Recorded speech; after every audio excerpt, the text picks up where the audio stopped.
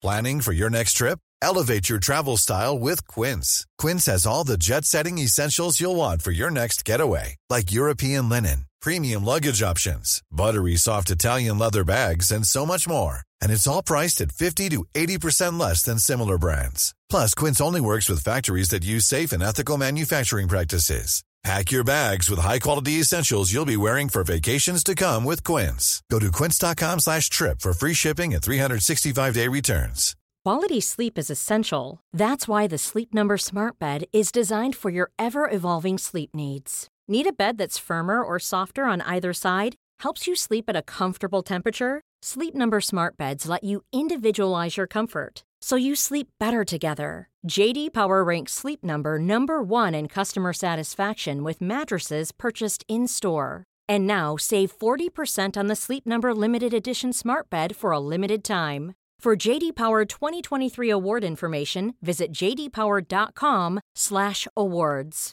Only at Sleep Number stores or sleepnumber.com.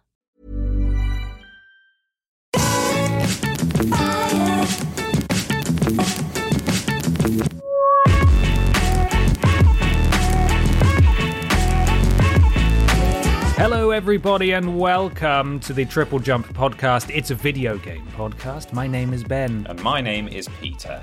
Good morning, Peter. How are you? I'm very well, thank you. How are you doing, Ben?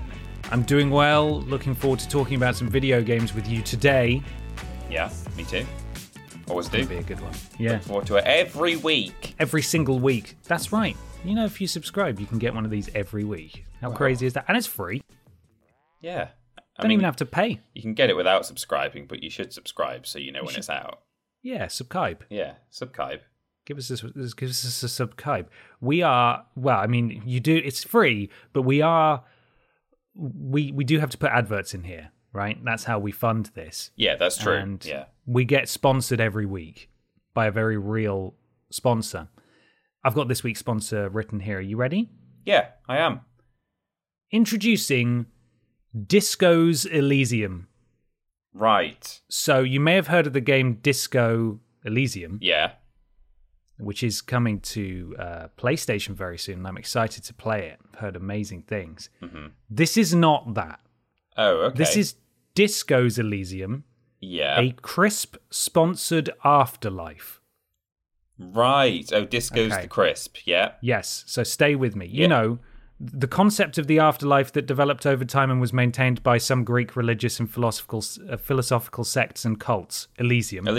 Yeah, of course. Yeah. Married with Disco's crisps. In their own words, the tasty perfect circles famous for their punchy, tangy flavours. They were not perfect circles, if memory serves. I don't think I really ate them hardly ever, but, you know, no crisp is a perfect circle. So that's what it says on their website, so it's got to be true. Okay.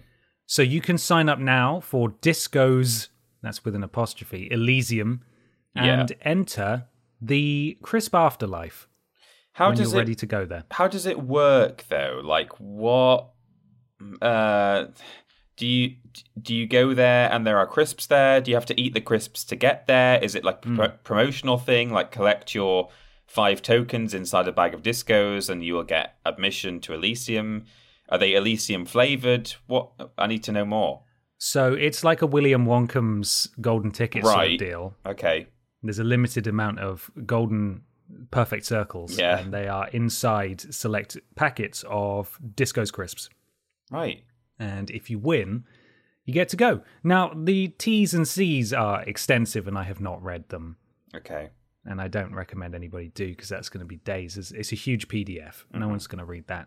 But I believe, from skimming it, that your soul belongs to the Disco's Crisps Corporation. Yeah. And the Elysium itself is a giant crisp packet in the sky. Okay, I like it. So I mean, that sounds like heaven to a lot of people, to be honest, me included. So yeah, I'm all about it. Right? So that's real, and you can do that because the afterlife is real, and it's especially sponsored by Discos, or it would be, if it were real, but it's not. It's a lie. Oh my goodness gracious me! I got you. I got you. Wow. Yeah, you certainly did. Yeah. Went high concept with that one. Yeah. Not real, though, sadly. We are sponsored, however, by our wonderful patrons over at patreon.com/Team Triple Jump. We have lots of tiers available. You get all sorts of goodies and rewards, but the $1 tier allows you access to our podcast post that goes up on usually a Tuesday, maybe a Monday. And that's where we source questions for this podcast from. It's the only way you can get questions on here is by commenting on that post. That's absolutely right. Yeah. Yeah. And speaking of questions, I've got one first, and then we've got those there ones that were asked for this podcast. The first question, of course, is where are we walking, Ben? Well, we aren't sponsored by them, but we are going to be walking on a Tasty Perfect Circle famous for its punchy, tangy flavour. Do you think there's a high-res enough photo of... No, it's just going to be the really lower stretched, the quality, the pixelated better. disco. Yes. Yeah, great. That's what we want. Okay. So there we go. Love it. First question, Peter, comes from Richard Major. It's from Richard Major, who says, hello, have you guys ever learned anything from a video game that's proved useful in real life? An actual skill, an actual useful fact? Anything? I've done a few track days at the Nürburgring. Hey, that was pretty good. I don't know. In Germany. Nürburgring? In Germany, and can honestly say driving the track on Forza beforehand helped me. Not just learning which way the track goes, but also with the basic racecraft. Wow. Ooh. Goodness. Kindest regards, Richard XOXO, which he's written phonetically there. Oh. Thank you, Richard. Look at Richard going sideways round German racetracks. Yeah, Nürburgring. It's not the Nuremberg ring, is it? I don't know. No, of course it's not. It's the Nürburgring. Nürburgring. Yes. That's how you say it. I mean, I must say, I wrote some little notums here of things that I've developed an understanding of. But having reread the question or read it out loud, I've now realised Richard Major did specify a useful skill in real life. And I don't know if I've ever really... actually use these in real life. However, I have a very, very, very basic understanding of like simple binary, like electrical engineering from Minecraft Redstone. Ooh. Okay. I've never used it in any way, shape, or form. I learned a bit of programming when I was younger at school with, I mean, it wasn't exactly a AAA title. It was some, kind of edutainment game, but it's like it teaches you how to do if then and like just conditional stuff so that you can make like traffic lights go on and off and the cars drive around, things like that, which was actually useful for me because I did a year of computer science after my degree, and going into the first week or so I was like, oh yeah, I've got this already in my head. I remember these basics. However, the one that I go to the most, particularly, like we had it in the intro of Prove It back in the Vidiots days, I learned some Spanish words purely from Resident Evil 4.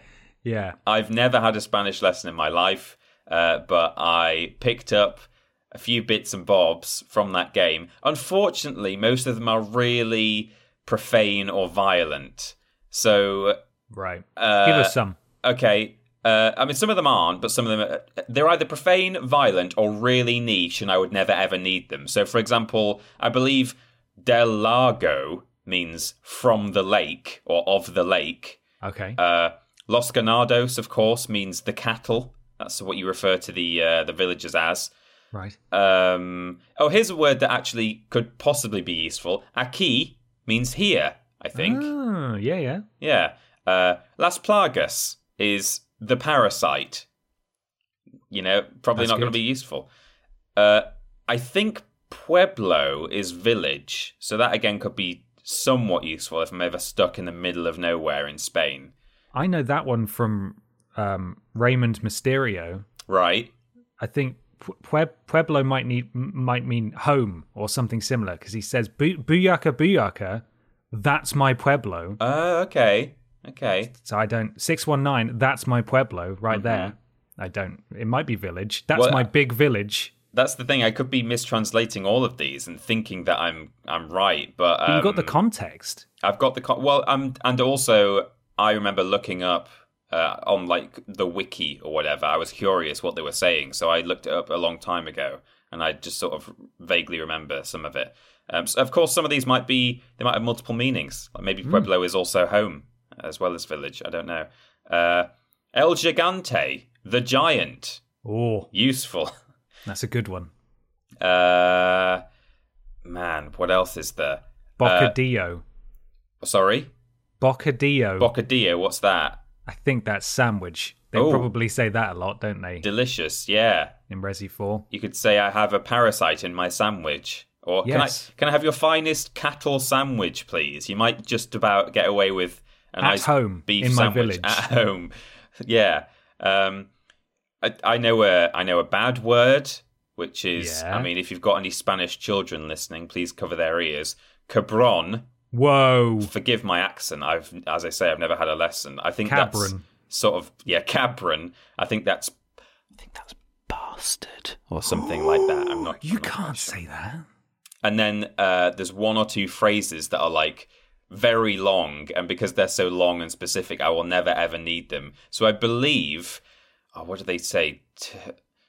Te voy a se picadillo or something like that means I'm going to turn you into mincemeat. Whoa, you got the inflection down though. Yeah, I think so. Dio. It's one of those LLO. It's like paella. You know, right. Paella. Yeah, paella. So all kinds of things. In fact, I'm going to pull up the page while you give me your answer and see what other things I could have learned if I'd remembered them. All right. We've actually got a list about this in the works currently. It's with a video editor. Right. Things we learned from video games. So that will go out on the channel at some point. It's not exactly useful, but I know far more about guns than I wish I did. Yeah. In fact, everything I know about guns has come from video games. Mm-hmm. Yeah. And it's kind of disturbing how much you pick up in these games about firearms, but there we are. The polar opposite of Richard's story about getting better at driving. I was in a car crash, not a serious one, everyone was fine, when I was a teenager. God. And the experience playing the likes of GTA and Gran Turismo, like I could see the crash coming. Yeah. There was a stationary car and we went into it. And for some reason, like as I was bracing for it to happen, I sort of weirdly mentally knew what to expect from, like, even back then, the fairly comprehensive physics engines these games had. Yeah. It was really surreal and strange. And again, everyone was fine. But like going into the back of that car, in my head, I already knew exactly how our car would react and like move in relation to crashing. And to add an extra layer of video game authenticity to it, I had my PSP with me at the time. And the PSP was fairly new at that point. I didn't have a carry case, so I was still using it like taking it to places in its box that it came with originally. And it flew off the seat next to me through the middle, the middle of the two front seats, and wedged itself down between where the windscreen meets the dashboard. Yeah. And just flew forwards at the point of impact, and I had to like yank it out, and it became sort of a weird triangle shape. And I've still got that box, so there we go. It all came full circle. Well, so that video game, instead of a video game, an actual video game console taught you a lesson, a handheld. It did. I should say Physics. Physics. Wear your seatbelt, otherwise your head will be a triangle shape. That could have been me. Yeah, wedging. Yeah. You got one. I mean, I'm looking. I probably did the best one there, the mincemeat one. I'm glad I remembered that because there's I'm going to break you to pieces, which is os voy a romper a pedazos. Nice. So I mean, just if I ever get into a fight in Spain over my cattle sandwich, then I'm sorted. Or go on holiday. Yeah, you got all the phrases you need. There's a rumor that there's a foreigner amongst us, it says here. So if anyone's when you're on holiday, you should say that. Yeah, definitely. You're surrounded by him. Put your arms around some of the locals and say that. Yeah. There's a rumor that there's a foreigner here. with my terrible Spanish accent. They'll never find out it's you. They won't know it's me. Never work it out. Well, it's time to move on, Peter. Mm-hmm. Yeah. To talk about what we playing. Oh. It's what we play in time. Peter, what have you been playing this week? Well, I've been playing a few things. Well, I've played a couple of things, and I will have played an extra thing at time of release from this podcast, but I haven't done yet. So, firstly, I played some more Crash Bandicoot 4, It's About Time, at the start of the week. Just been enjoying getting back into that game now that I've had a little break from it. As I said in the previous podcast, it's I've not really played it since the initial flurry of activity around it, and then they did an upgrade for PS5. So I've just been enjoying. I mean, it's not a hugely different experience, especially since I don't have a 4K TV, and it's still largely the same. But the loading times are definitely better. The adaptive controller is a lot of fun. Definitely adds an extra dimension. But it's just, as I say, it was nice to just have a break and then go back to it, because I left a lot of stuff untouched in that game. In fact, I hadn't even tried to do any time trials at all in that when I put it down initially. So I've been doing some of those. Been doing some of the I can't remember what it's called now. The crazy the inverted mode levels. Okay. So that's all been a lot of fun. Since then, though, or I should say, since Monday, on Monday, on my stream, I completed Haven Call of the King, in that I got to the ending where it's all very disappointing and he just gets chained up and left to die, and then the credits roll.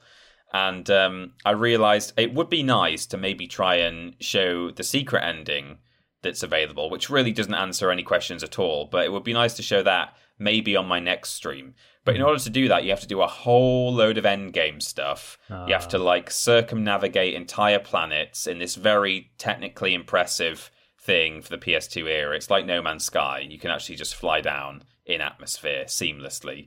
And I'm not going to be able to do all that in 2 hours.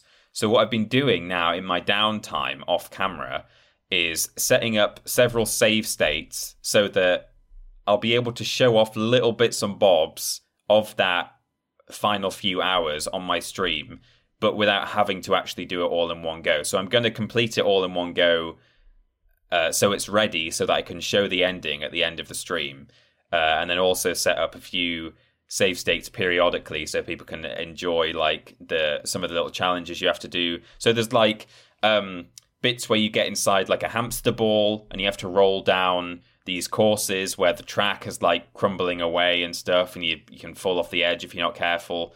The kind of stuff that everyone makes in dreams, the the rolling ball games. So there's some of those. There's a glider challenge.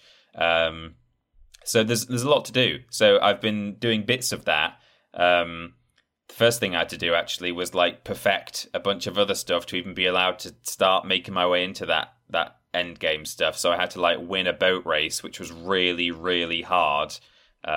So yeah, playing some non-streamed Haven this week. Nice. And we are recording this on a Thursday. A Thursday.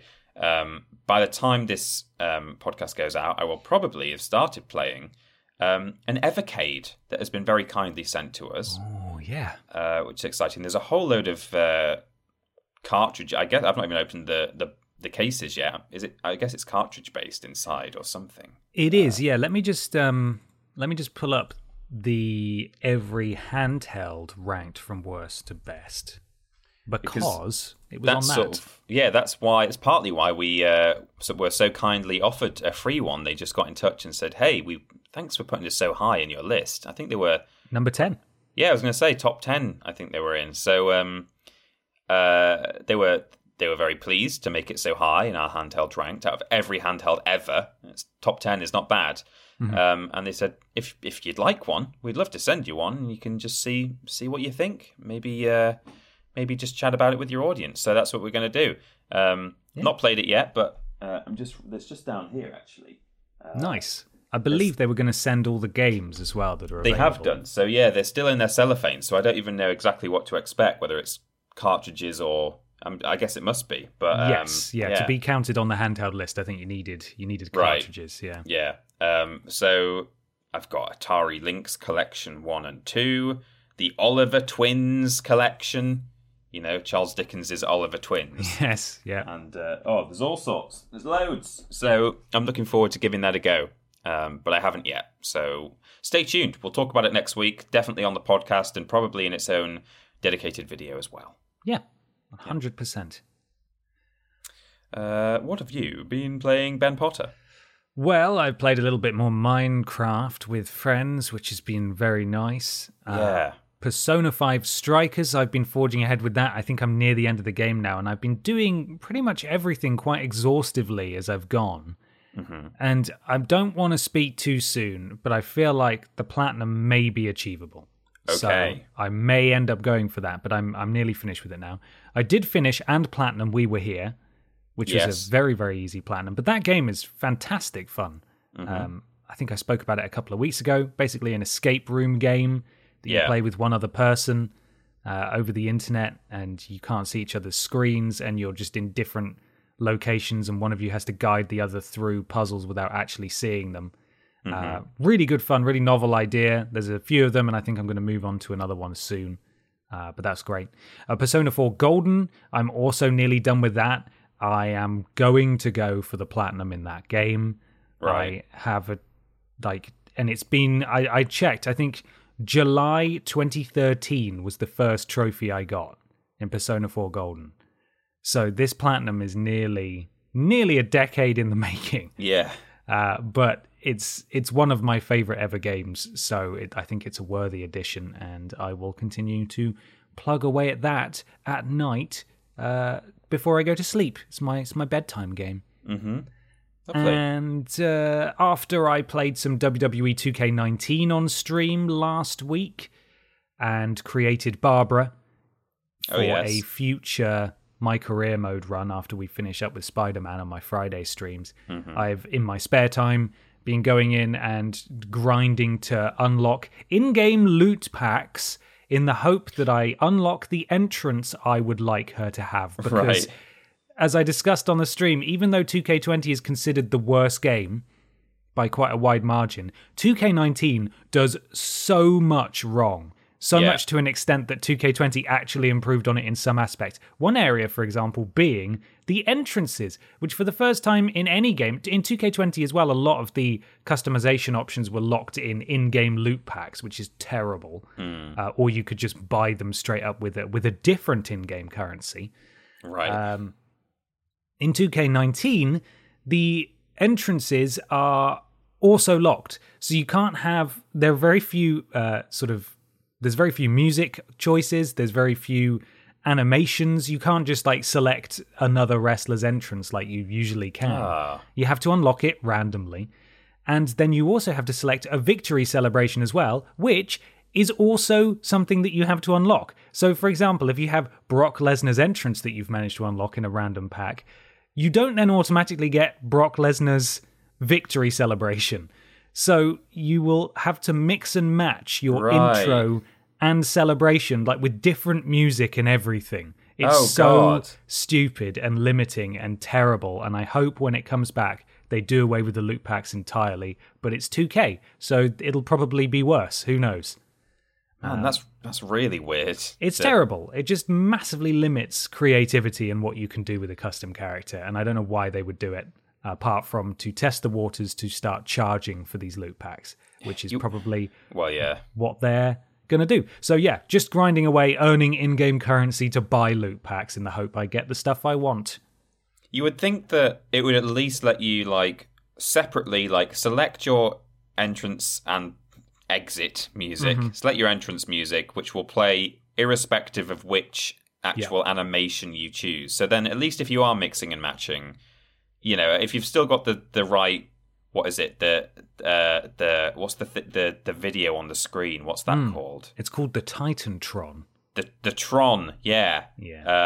If you got that playing consistently, then the animation isn't so bad. You might want to mix and match, but that's really silly. It's that dumb. The music changes. Usually, Barbara has Triple H's theme, and then she has sometimes Triple H's entrance, but sometimes a different entrance. But yeah, Right. It was particularly stupid when I unlocked Brock Lesnar's entrance, and I thought, at the very least, I've got the music, so I can apply that for the outro. No, you have to get that one again, randomly, and it's so stupid. So there we are. Hopefully the streams will be worth it. Yeah. We shall see. Let's move on to another question. Let's. Yeah, this is from Brian. No, it's not. It's from Ernie Arrowsmith. Ernie Arrowsmith. We'll get Brian's to Brian coming later. We'll get to you, Brian. Ernie says, "Hi guys, it's recently been announced that Niantic are working on a Pokemon Go style game, but with a Pikmin theme. Pokemon Go has been massively successful, but other attempts at similar games have been met with lukewarm receptions. Do you think there are any other video game IPs that would translate well to an augmented reality style game? And are there any IPs that could reach the same level of success that Pokemon Go has? I realise that these two questions might have completely different answers. Hope you are both doing well. Resident Lord of the Rings character, Elvern Arrowsmith." Elvern Arrowsmith, there he is. He'll jump into a barrel and save the dwarves. Yes. That's what he does. That's what happened in the Lord of the Wrongs. In the Lord of the Wrongs, yeah. I think, I would agree that I think those two questions have different answers in that I don't know if there will ever be a game that has such a crazy amount of success as Pokemon Go in terms of AR games. I'd like to think that there will be, but it was just a sensation, wasn't it, at the time? And I think part of that was because it wasn't the first augmented reality game in the world, but it was it was new and fresh and interesting. Yeah. And now, even if a great franchise, one that could rival Pokemon, brings out their own kind of game, people will be interested, hopefully, and give these things a go. But because they've played augmented reality games before, and it might even implement things like driving around your neighborhood and trying to find certain things, and all the stuff that Pokemon Go did so well, and that it was so interesting and unique. There won't be as much. I guess the novelty won't be there as much. So I think in terms of success, it will be hard to beat Pokemon Go. However, interestingly, this is also a list that I don't know. Is it out yet? Your list about AR games we'd like to see? Yes, it is out there. Yeah, so it's another list that we've done. But I tried to think of ones that weren't in that list. And one that I came up with that I think could maybe work, and I don't think it was in that video. I did watch that. This might be really weird, might even be a bit haunting, but you could do like a Sims augmented reality game where they just wander around your house, like, oh my God, living in your house, but you just can't see them unless you hold your phone up.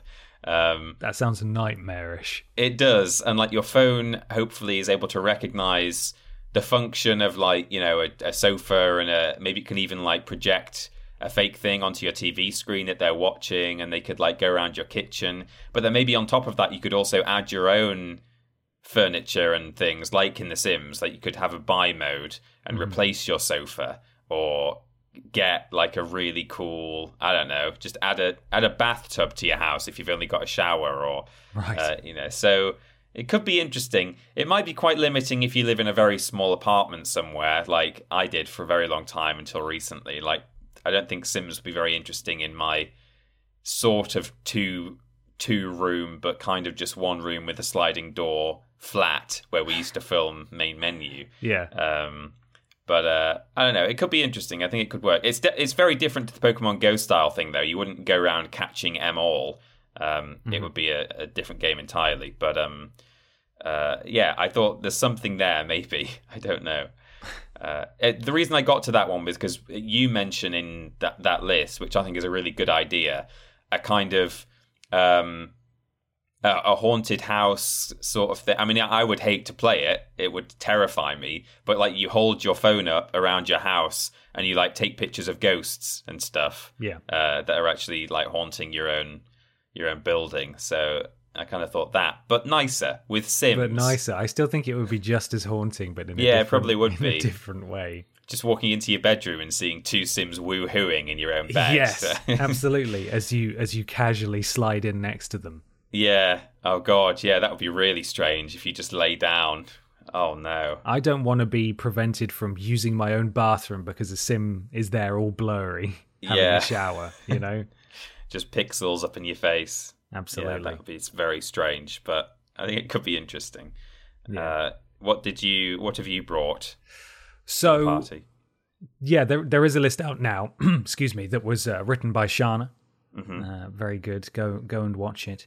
But no, I don't think there'll ever be an AR game that reaches the heights of Pokemon Go, because, as you said, it was a novel idea at the time. Yeah. And it was before the realities diverged and we went down the bad timeline in 2016. Just, that summer, just before we went down the bad timeline. And it also it's one of the few IPs, Pokemon this is, that has the brand, not only the brand recognition to get that kind of AR idea off the ground, but it's also that the whole premise of Pokemon, in that you catch monsters, just inherently works in an AR setting. And it seems most other concepts that have come since, or even before, have just fallen flat for those two reasons. They didn't have the brand recognition, and the mechanics just didn't really make much sense or were particularly interesting. Or they had to force in their own.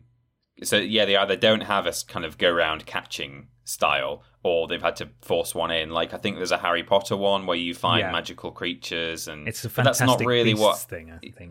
Yeah, it would be, wouldn't it? But that's not really what you associate immediately with Harry Potter, so it doesn't work quite as seamlessly. Yeah. So yeah, but it's that kind of thing. That's the only way I ever see there being a game getting an AR game on your phone getting remotely as big as Pokemon Go is, regardless of the quality of the gameplay. And famously, Pokemon Go was pretty broken for a while. Yeah, it at was. The start. Yeah. But something like, and again, I don't know how these games would work, but I was going to say Harry Potter, but there is one already for Fantastic Beasts. Star Wars, Marvel, you're going to need something that's hugely recognizable to stand any chance of any success here. Yeah. Because Pokemon Go is free, but I feel like maybe some of these other ones, if they did release like a Marvel AR game, it would probably have microtransactions and other crap in it. So it would have to follow the same model. It would probably even have to be made by Niantic. And if they're making a Pikmin game, that's not going to do well. Pikmin is nowhere near as recognizable as Pokemon, nowhere near as popular. It's good that it's being made by the same people. They know how to do it. But yeah, I just think the only way you're going to get any games remotely close to that success is by just having a massive franchise behind it somehow. Yeah, I agree. That's it. That's what it comes down to. That's it. Well, it's time. Oh, let me reach. I never prep myself. Crinkle. I hear you. Crinkle. Yeah. Crinkle. It's a bit odd that you don't have your paper so close. Well, it's because it's I have a cushion on my desk when I record because my microphone sits on top of a cushion. Otherwise, my computer reverberates up through my desk, through the legs of my microphone, because it's just sitting on my. I don't have like an arm or anything, so I've got a giant cushion, and then behind that is my keyboard shoved to the back of the desk, and then behind that is my paper. So right, you've got to do a bit of reaching. Yeah, bit strange that you have such a workaround there. That's right, it is. It's a bit weird, even peculiar. Yeah. Let's have a weird news. Oh. Normally, being a little extra can be a bit much, but when it comes to healthcare, it pays to be extra. And United Healthcare makes it easy with Health Protector Guard fixed indemnity insurance plans. Underwritten by Golden Rule Insurance Company, they supplement your primary plan, helping you manage out-of-pocket costs without the usual requirements and restrictions like deductibles and enrollment periods. So when it comes to covering your medical bills, you can feel good about being a little extra. Visit UH1.com to find the Health Protector Guard plan for you.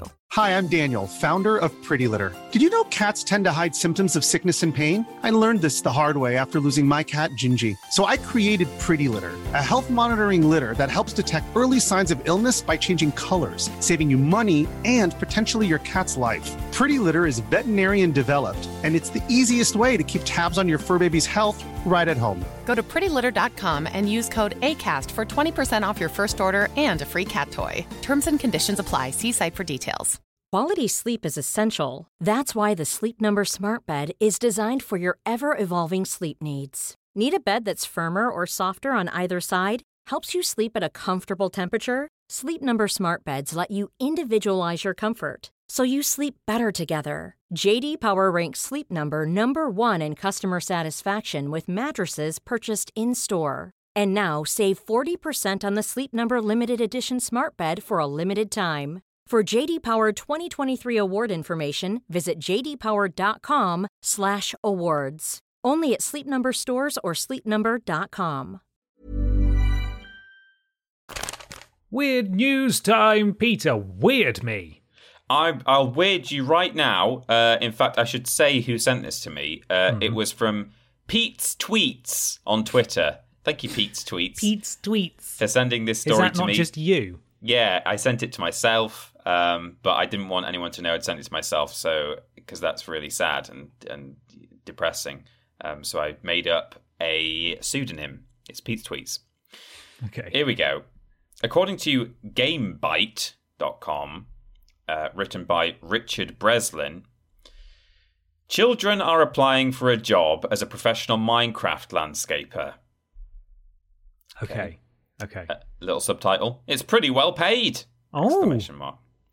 Children as young as 10 are applying for a job as a professional landscaper in Minecraft, says Richard in the first line of the article, rewording the headline by one word. The position of virtual landscape gardener in Minecraft is advertised by Watshed. The company is a UK-based retailer that specialises in everything related to gardening. So I guess to keep up with the times, Watshed is looking for a virtual landscape gardener in Minecraft that can offer clients creative feedback and advice in creating the perfect in-game garden. Which alone is a weird thing. Never mind kids applying for it. It's weird that a garden supplier or service provider is now diversifying into Minecraft gardens rather than real ones. Any would-be employees must have a knowledge of Minecraft, have strong communication skills, a creative flair, be confident in remote working, and experience in landscape gardening is preferable, but not essential. If you are successful in landing the position of the Minecraft landscape gardener, you can earn anything from £50 per hour, and you can even negotiate your own rates. Now, I'm guessing that's sort of contracted work. It's not like 8 hours a day. As you can imagine, a lot of applicants who have inquired about the role are under the legal UK working age of 13. That hasn't stopped them from putting in their best efforts to get their dream job, though. And then brilliantly, there are some extracts here from applications. So, okay. I have been playing Minecraft almost every day since I was 7. I am 10 now, said applicant Emma. That's over 900. That's over 1,000 days of experience. It is. Almost every day. Wow. Good luck, Emma. A 14-year-old even asked if they could get the job if they don't own a game console. Hello, can I participate if I do not have a game console and I am 14 years old? Asked Marat. Probably not. I don't know. I'm 12. Is that okay? ... Like I can work on weekdays / 6 to 7 on weekdays. I know he did say weekends. Yeah, I can work on weekends or 6 till 7 on weekdays. I really hope that he means between 6 and 7 in the evening for 1 hour. Yes, I'd assumed that's what he meant. Yeah, because he's at school. He's after school. Otherwise. He's got homework and stuff. Yeah, he's got to start his homework at 7, but he finishes his tea at 6. So that's from Nick. Knowing that experience in real landscape gardening is preferable, 15-year-old Juan let Watshed know that his dad owns a landscape gardening business. Now, this kid's going places. Yeah. He says, my father owns his own landscape landscaping business, so I'm around gardening and landscaping a lot. I also have plenty of free time. Since I'm such a young age, kids will not feel creeped out as much as they would with a 30 to 40-year-old. As you can see, I have all the skill sets and requirements for this job. Shoot me an email. Right. Juan's dad wrote that. Yeah. Hands down, there is no way. How old is he? 15. There's no way a 15-year-old wrote that. No. Absolutely no chance in hell. He might have asked his dad to add in a sentence, kids won't Shoot feel creeped me an out email. as much. Yes. Yeah. 15-year-olds are famous for shooting emails to one another. Shoot me an email. Hey, hit me up on Slack. Yeah. If you could just CC me in. Add me on LinkedIn. Yeah. So, there's your entertaining read for the week. Are you tempted to apply for this job as Minecraft landscaper? Personally, I'll keep this information away from my 10-year-old son for the time being, but I suppose he could be the highest earner in our house. Wow. We need to start applying for these things that we hear about, the Pringles competition, Yeah. the Minecraft landscaper, just to get the rejection email. Mm-hmm. You know, hi, my name is Juan, and I would like to invite you to join my professional network. My dad is a landscape 15. gardener. Yeah. And you won't be creeped out by 35-year-olds. Creepy 35-year-olds. Yeah. Ugh, we could definitely disgusting. apply. Just say, hey, we've built big walruses. Yeah. We built a castle. We've not really done much garden landscaping, but No, we blew built a up moat. something Yeah. once. Yeah, we do have. We've got water features. That's what they always had on Gardeners World. How can we? Yes. No, that's Ground Force. How can we Ground spin? Force, that's the one, yeah. How can we spin the massive explosion? Expertly implemented a system through which massive amounts of garden waste was removed. Yeah. At ahead of schedule. Created a rockery in 6 seconds. Yes. Yes. do it. Creative problem solving for mass earth removal. Perfect. I like it. And my dad owns a gardening business. Yeah. And I'm 15, and what is this? I hope Juan gets it. I do too. Yeah. God. Best of luck to them all. Good luck, Juan. Do you have some weird news, Ben? I do. This is from videogameschronicle.com, written by Chris Scullion. The headline reads, Japanese CEO gives staff the day off to play Monster Hunter Rise. Oh, wow. March the 26th is Monhun Day for workers at tech company Marcon. The CEO of a Japanese tech company says he will give its employees the day off this Friday so they can play Capcom's Monster Hunter Rise. Misaki Hiyama, who runs VR development company Marcon, posted a tweet stating that since many Japanese workers take a day off when a new Monster Hunter game is released, he was declaring March the 26th Monhun Day so they could all stay at home to play. As reported by Huffington Post Japan, Hiyama sent all employees a vacation notice letter stating March the 26th will be the release date of Monster Hunter Rise, and since it is expected that we will not be able to concentrate on our work, I will be making that day a Monhun vacation. Wow. Hiyama explained to the Huffington Post there were several employees who said that they wanted to take the day off on the 26th because they wanted to play Monhun immediately, so we took the plunge and did this. We received words of thanks and appreciation from employees for giving them this day off. So Hiyama also pointed out that the holiday was for employees apart from executives. Blah, blah, blah, tells me a bit about Monster Hunter Rise. So, yeah, I don't know if you've heard about, this phenomena. I saw a Japan. trailer for it the other day, but I didn't necessarily know that it was taking Japan by storm. Well, there's a pattern in Japan, and I've heard about this before. I can't remember if it has a specific name, but whenever there's, and I think it's Monster Hunter, maybe it's Dragon Quest, it's one of the big Japanese franchises. Yeah. Whenever a new one would come out, there would be a noticeable, I'm losing my voice. You are. There would be a noticeable rise in sick days on that day. Like, so many people across Japan would call in sick to play this game. And I think it might have been Monster Hunter. So this is a clever way of circumventing that. It is. Did you say what kind of company this is that he's... It's a VR development company. Okay, well that kind of makes sense, because I thought, like, you wouldn't... It would have to be a company with a certain demographic within its employees to make this worthwhile, because I can't imagine that, if you run like, well, I don't even know, if you run a catering business and you've got a bunch of maybe 40-year-old men and women who just do catering. They're probably not the kind of people who are so into Monster Hunter that it would like adversely affect your business for a day with everyone being off sick. So, but it makes sense if it's a VR development company. They're probably all fairly gamey, as it were. They'd probably lose most of their staff that day anyway. Yeah. So good call. Wow. Yeah, that's excellent. I like that. Maybe we could do that whenever a big game comes out. See, I was thinking about this. I can't remember the last time a big game came out that I was so excited for that I wanted to book the day off and just play it all day.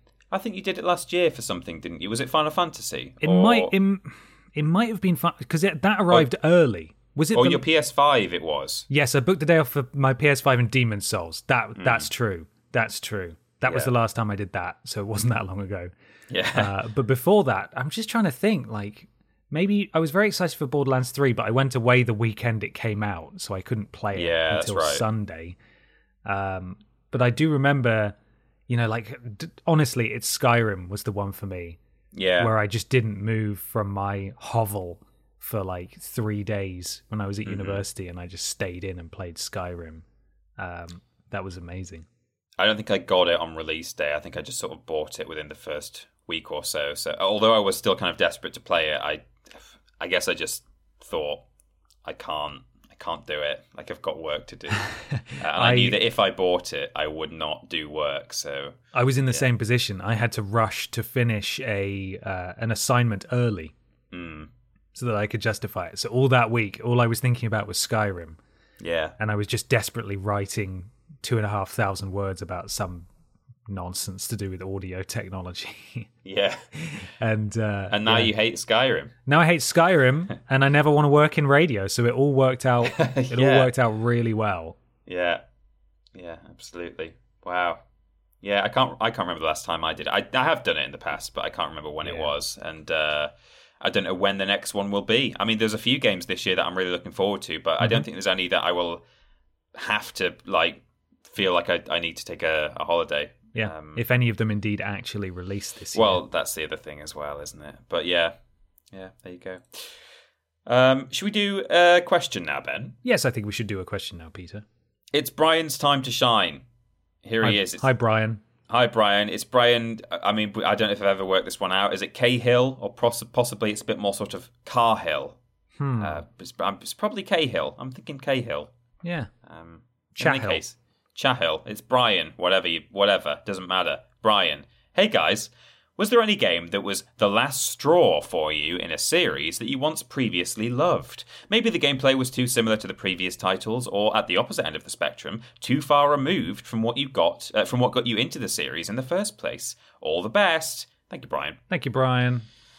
I couldn't think specifically of one that was like the last straw, in the sense that I'd been enjoying a series, it was maybe on a downward turn, and then I was done with it. It was more like, I can think of a few where I've enjoyed every entry, and then suddenly a terrible one has come out, and I've been like, right, now I'm kind of done with it. Yeah.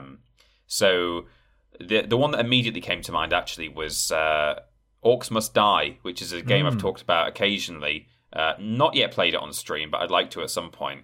I just don't really want to have to sit and just hammer my left mouse button for 2 hours straight over my microphone. So I'll have to see if it's controller compatible. It probably is. But it's a tower defense game, but also it's third person. So instead of being over the top with an overhead view, placing towers and then just sort of watching things go, you run around on the ground as either a man or woman, depending on which game you play and who you choose. And you build little traps in corridors and hallways and things. And then when the waves start, you're still there in third person with weapons. So you're also kind of shooting your enemies as much as letting the traps go off. So it's a lot of fun. It's very kind of, it's quite stylized, and it's got a kind of charm to it with the visual design, and the music's great, and the traps are fun. It's very satisfying. It's a very dopamine-y kind of game. But unfortunately, after Orcs Must Die 1 and 2, which I loved and played to death, Orcs Must Die Unchained came out, which is essentially a MOBA.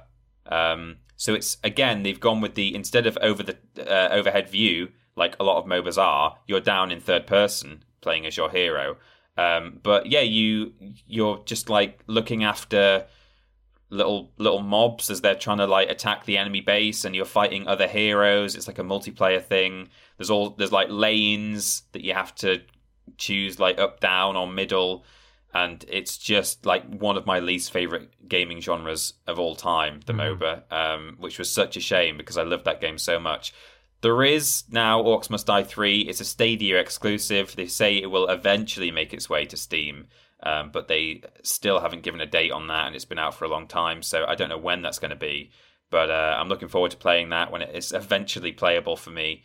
But yeah, that was the one that sprung to mind. Other than that, I used to enjoy Duke Nukem back in the 90s when it was okay. And then Duke Nukem Forever came out, and not only was that game just bad anyway, but also it had been a long time since the last Duke Nukem game, and then you sit and like just watch and listen to the kind of things that he says and does, and you're like, wow, this guy, I used to think this guy was cool. What's going on?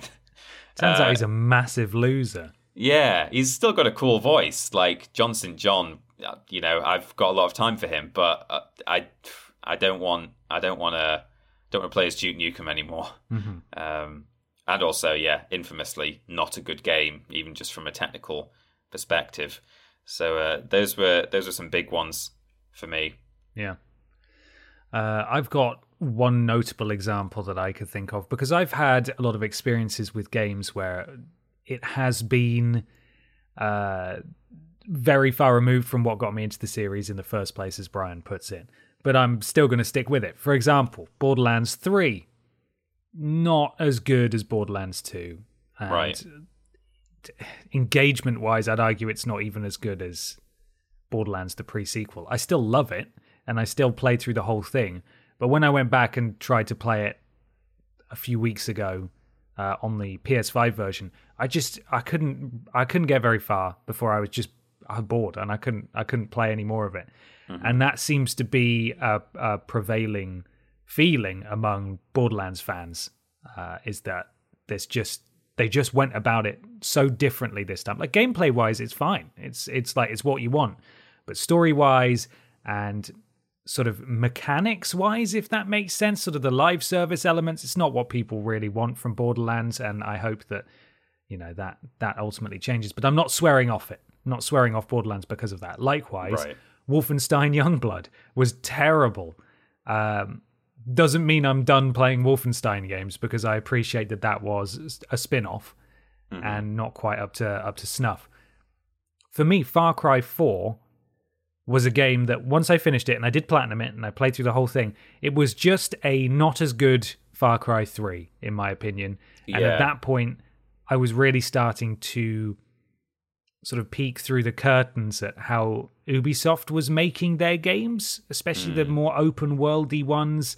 I was recognizing a lot of patterns, and it was about that time that I sacked it off with Assassin's Creed as well, even though the one that caused me to sack off Assassin's Creed was a lot of people's favorite one, that being Black Flag. But for me, when I played Black Flag, and I didn't get very far into it, as soon as I found out and experienced firsthand that you could set sail on the open seas and go where you want. To a lot of people, that sounds amazing. To me, when coupled with the Assassin's Creed gameplay loop, it was just quite overwhelming and exhausting. Like, I didn't want that. That was too much. It was already too much game. And now I had to slowly go from one place to another and discover things. Like, I wanted to do everything, and I was used to doing everything in Assassin's Creed games. And as soon as they opened it up that much, I felt like it was too much, and I didn't want to play it anymore. So Far Cry 4 was certainly one where at that point I just thought the next Far Cry is going to be like this, and the next Far Cry is going to be like this as well. And Assassin's Creed, the writing was on the wall for me, in that if they keep making them this big, I'm not going to want to play them. And I'm glad I came back for Valhalla. I am. But that it was at that point that I just swore off it. I was like, I don't want to do this anymore. It's too much. That's the thing. You can come back to these things if you want to. It's, I mean, my first answer thinking about it, I've not sworn off the series. It was just one game, Orcs Must Die Unchained. I had no interest in whatsoever, but I'm still going to play the third one when I can. But yeah, it's different. And actually, when you were talking about Borderlands, I don't know why that reminded me, but Tekken is a huge one for me, actually. Like, I've been a massive Tekken fan since I had my PS1. I had Tekken 1 on PS1 and played it all the way up through the PS2. And then on 360, I played Tekken 6. And I remember really disliking that game, being really disappointed. And I can't actually remember specifically what it was. There was something about the arcade mode. I don't know if it was that you couldn't unlock characters. Maybe they were all already unlocked, so there was no reward. That might not be the case. I'm sure people correct me in the comments if I'm wrong. Or maybe it was really short, or you got kind of you didn't unlock, like, they didn't have ending cutscenes. They maybe just had a little slideshow or something. There was something about it where I was like, oh, what the hell is this? Or at least that's my memory of it. In any case, there was something about that game I didn't like, and I seem to have scrubbed it from my memory entirely, and I can't even tell you exactly what it was. But yeah, and I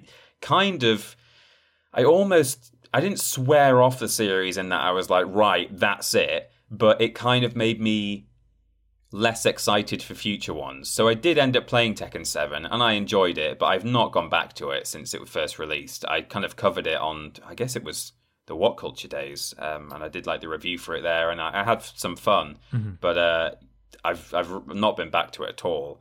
And so yeah, it's a shame that happened, because it really turned me off, or it just killed some of the excitement that I had for future entries. Yeah.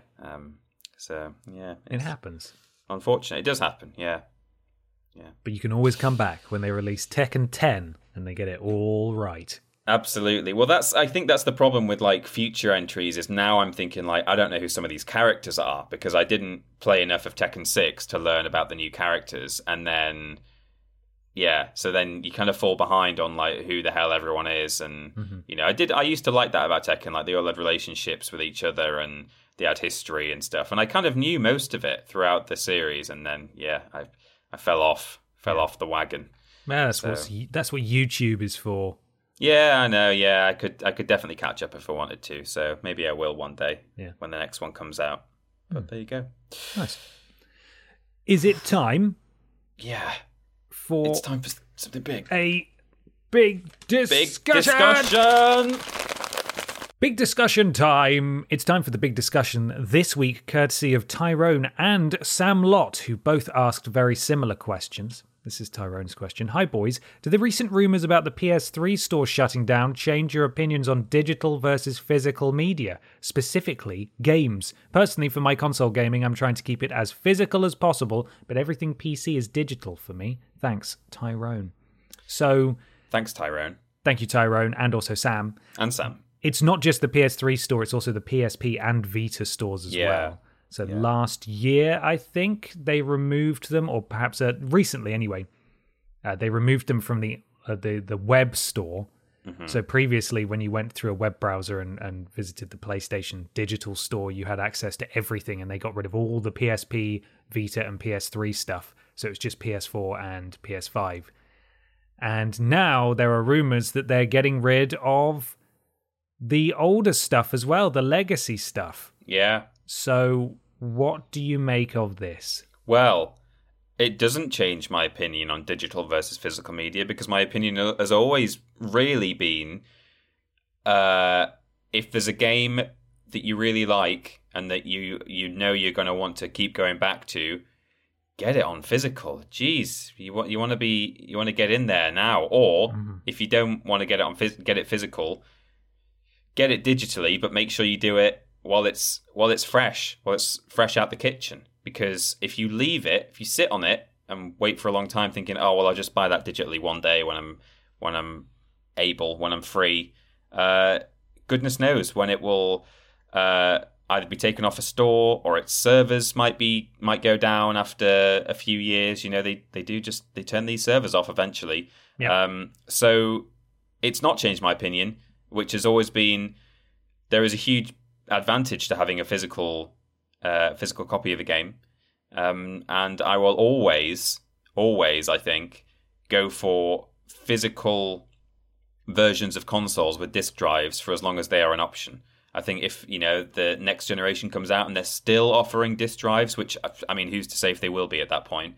But if they are, I will probably get one, I think.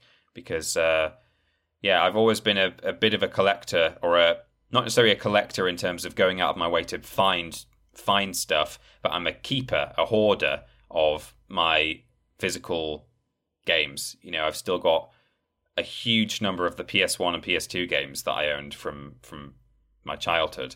I've got rid of a few that I just know I'll never touch again, and that I've no interest in keeping. But there are many that I probably haven't actually played for a very long time, but I know that they mean something to me, and it's as much knowing that I could play it if I wanted to, rather than actually playing it that much. Mm-hmm. I've got I'm trying to think of an example of something that I've got the first Sam Raimi Spider-Man video game adaptation for PS2.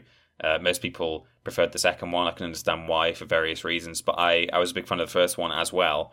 Not played that in years and years and years and years, but I've still got it, and it's one of the games I wouldn't want to get rid of because I really liked that game as a child.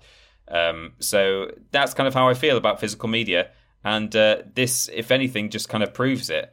I guess it's in some ways it's a different argument, because this is more about the store has gone.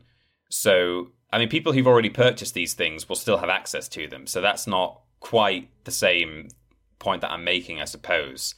Well, we don't know that yet. Well, okay. I mean, that's what I've seen speculation, at least, that it's not going to affect people who own these things already. But maybe it will. Is that an unknown? We don't even know if this is happening. So Sony's not responded for comment yet, as it stands, which likely means that it's true. This is just a report that's come out.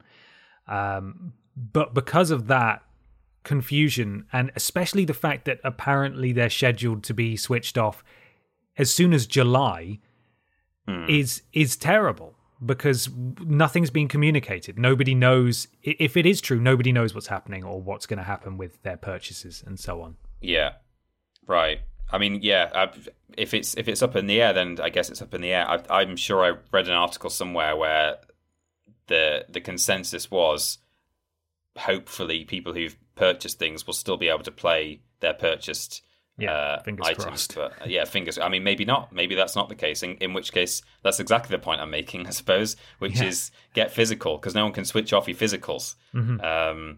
Well, I guess we'll have to see how it goes, and whether there's a big outcry about it as a result. Yeah, absolutely. So I had the PS3 from launch, and I'm still probably one of a handful of people in the entire world that uses their PS3 every day. Yeah. So I have mine in my bedroom, and I use it to watch Netflix and stuff. I'm currently using my Vita every day. I had a PSP at launch, and I played that a fair bit too. But I didn't have that many PSP games because that was a point in my youth where I was selling my games to pay for other games. So I don't have that many physical PSP games. I have a lot of physical PS3 games, so that's good at least. But if this is true, this is really disappointing and actually quite gutting. The benefit of backwards compatibility on the Xbox is really coming into full view now. I still uphold my point that I've made previously, in that backwards compatibility just isn't that important for me personally, because if it were available, I probably wouldn't use it at all. Right. But from a game preservation standpoint, backwards compatibility is clearly very important, especially when these digital storefronts are going to be switched off. For game preservation, this is going to be a monumental loss. As we said, we don't know if we'll have access to previous purchases. Hopefully we will. Will all of these PS3 titles, PSP titles, PS Vita titles go on to PlayStation Now? Is this the move that precedes Sony working out how backwards compatibility will work, either because of the already existing backlash or the soon-to-be very loud backlash if they go through with this, or because that was their plan all along and that's how they justified turning off the stores, is that, oh, you don't need them anymore because we got backwards compatibility and we're going to lump them all onto the PS4 or the PS5 store. It's probably not going to happen. No. And I'd love it if it did, but yeah, me too. I don't think so. Me too. I actually spent ages this week downloading lots of old stuff onto my PS3 and Vita. And when I was looking through the library, I have over 1,000 things. Wow. In my PS3, PSP, Vita library. There's no sorting available. It's all just sort of bundled together randomly and you have to scroll through it. It's terrible. And the PlayStation 3 store in particular is horrible. The download speeds are so throttled. It takes bloody ages to download anything. But the only merit I can see from this is unshackling the PS5 and PS4 stores, store experience from the legacy outlets so that they can actually work properly and Sony can iterate on it and improve them and make them better without having to worry about how it's going to affect the PS3 digital store, which probably very few people are using. Yeah, that's true. But knowing Sony, they probably aren't doing any of that. They're just turning it off because there aren't many people using it anymore. And this, from a PR perspective, is going to blow up in their face. Mm-hmm. Yeah, I agree. I mean, the thought of, you say you've got like 1,000 things on there that you're probably quite wisely downloading. Now, I mean, as we say, it might not make a difference. They might all just vanish, but hopefully, at least if you've got them downloaded, you'll be able to access them. But the thought of, if you'd not heard this news, or if you weren't quick off the mark, or for whatever reason, if you hadn't downloaded those things, that 1,000 things that you have purchased suddenly just go forever, and you no longer have access to those. I mean, that's shocking. That's like a horrible thought. Within, of course, our very privileged Western world. From a consumer rights standpoint, it's all relative. Yeah, it's terrible. It's really terrible. So, and it would be really nice to think that maybe this is actually only this part of the story has come out, and really it's because it's all going to be moved over to the new store, or I don't know. I mean, I think we differ in that if there was backwards compatibility available, I would use it loads. Like I would use it a lot. I'm fortunate in that I didn't have a PS3 or a Vita. So in this particular instance, I'm not going to be affected whatsoever, really. Outside of perhaps, maybe one day I would have. I mean, it's very much one of those things where you say, I might do this one day, and then you never do. But maybe one day I would have got a PS3 just to play some old stuff that I missed.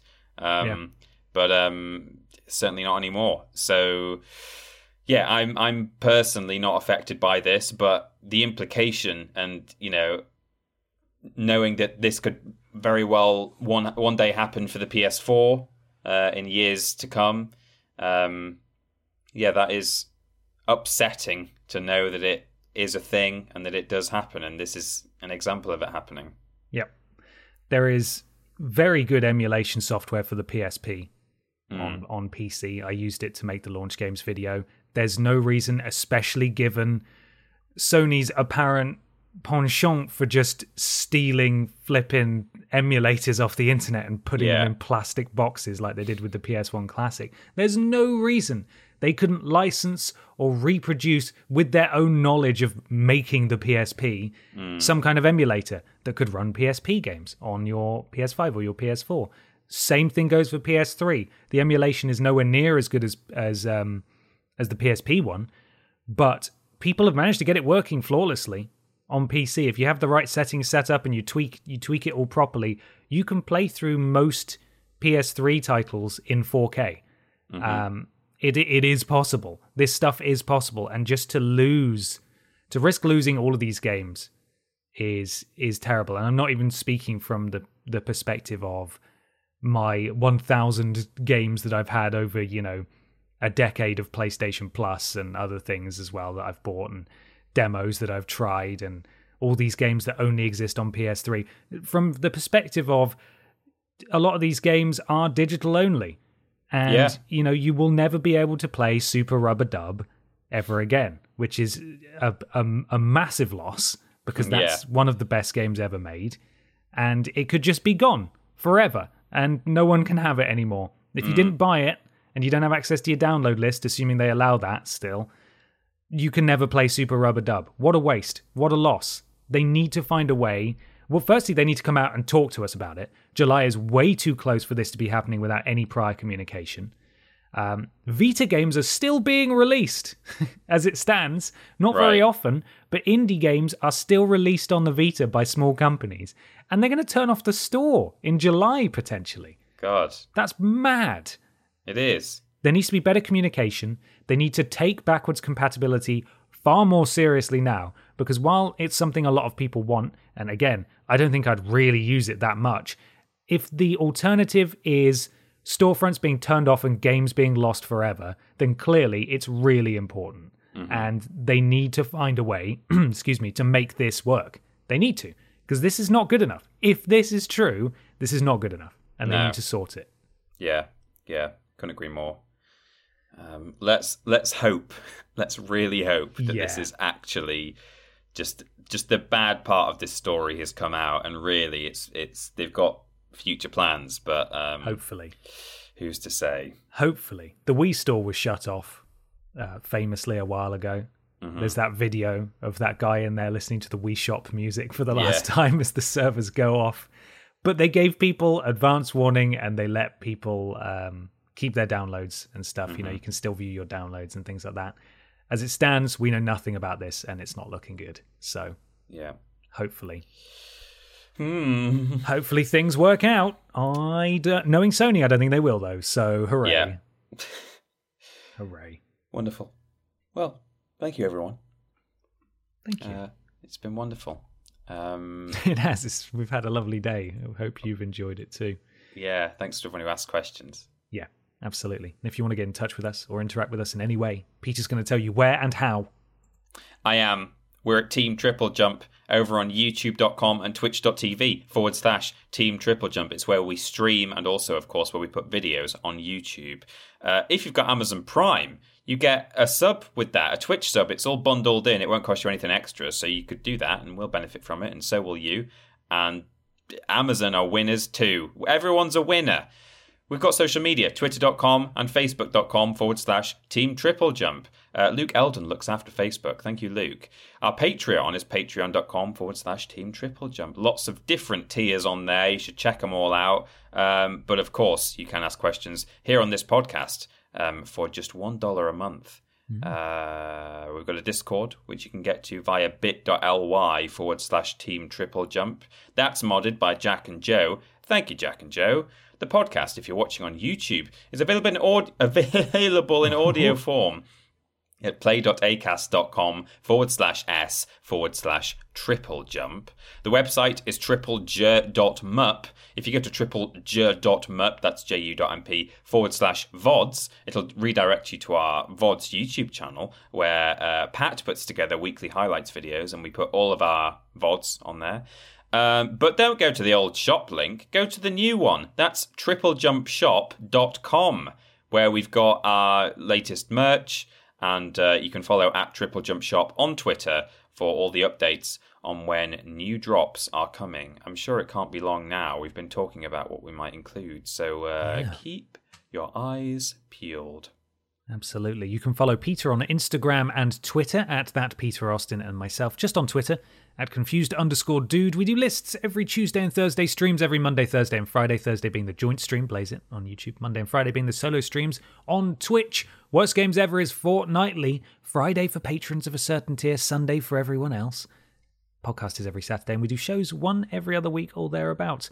Why not leave a review on iTunes or your platform of choice? It helps something to do with Al Gore's rhythms. This week, Peter, we've got a What It Means to Me with our very own James Jenkins talking about Morrowind. Absolutely. Go check that out. There's also a big old list out tomorrow. Yes, that's absolutely right. We're doing every single Resident Evil video game ranked from worst to best. Whoa. There are a fair few of those, boys and girls. And what do you think will be number one? Keeping in mind that the recent remakes are separate entries to the originals. So place your bets and go check it out. Absolutely. And it was ranked and put together by Philip, our very own Philip Reed, who literally wrote the book on Resident Evil. So he knows his stuff. That's the thing. Philip does an excellent job on all of our ranked lists and seems to have an encyclopedic knowledge / research skill for everything. But when it comes to Resident Evil, if he doesn't know it, it's not worth knowing. Absolutely. And a final big, very big, very big thank you to everyone who donated and supported our streams last week. We were raising money for Solace Women's Aid. We managed to raise £3,276.53, which is absolutely bonkers. And it is. You're all very generous, and thank you so much. If you still haven't given, I believe you can by going to triplejU.mp. That's triplej.mup/SWA, or, just by going directly to the charity and supporting them that way as well. Yeah. So thank you again. Bowled over by your generosity and enthusiasm as always. So you've done us proud as always, Wallace Clan. Thank you. Thank you, everyone. Now, just time for today's sponsor once again before we disappear. Yep. It is Disco's Elysium, the Crisp-sponsored afterlife. The concept of the afterlife that developed over time and was maintained by some Greek religious and philosophical sects and cults, married with Disco's Crisps, the tasty, perfect circles famous for their punchy, tangy flavours. Oh, yum, yum. Find a golden ticket now. Go to the Crisper Life. There's got to be a better word than that. No.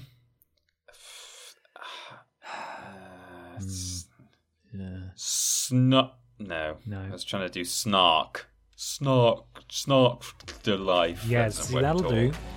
Will it really? Yep. Okay. That'll do. Thanks for listening, everyone. We'll see you next week. Bye. Bye-bye.